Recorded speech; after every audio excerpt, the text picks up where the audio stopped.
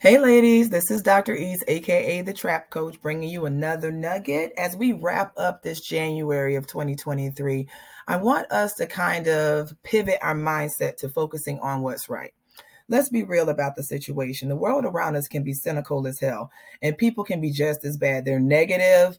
They've almost been given permission to kind of be jerks and asses, so to speak. And we are constantly bombarded with dealing with negative messages, negative imageries, stereotypes, unrealistic expectations about us as women, unrealistic standards about what defines us as a woman, or what purifies us as a woman, or what we're allowed to do as a woman. We're being spoken to about our bodies. We're being spoken to about the way we carry ourselves or how aggressive we are. Listen, instead of getting all flustered about all of that shit and what's wrong, because granted, it's there and we definitely have to deal with it, why don't we focus on what's right?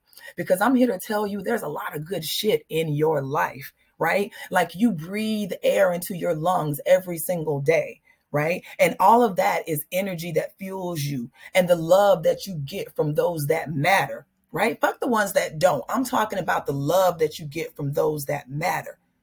That is where your focus should be. Spend moments of your day focusing on the positive, focusing on the fact that your kids love you or your animals love you, focusing on the fact that you felt good about you today, that you set a boundary today, or you recognize that tada today, or you tackle something on your list.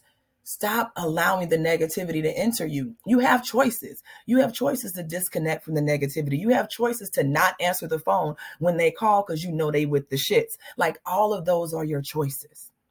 And you also have the choice to focus on how brilliant you are and that you are here for a purpose, because you woke up this morning, honey, and you're going to continue to be here, which is why you're going to continue to say good morning, because despite other people and in spite of their shit, you're going to have a good morning. Y'all hear me? So focus on what's right.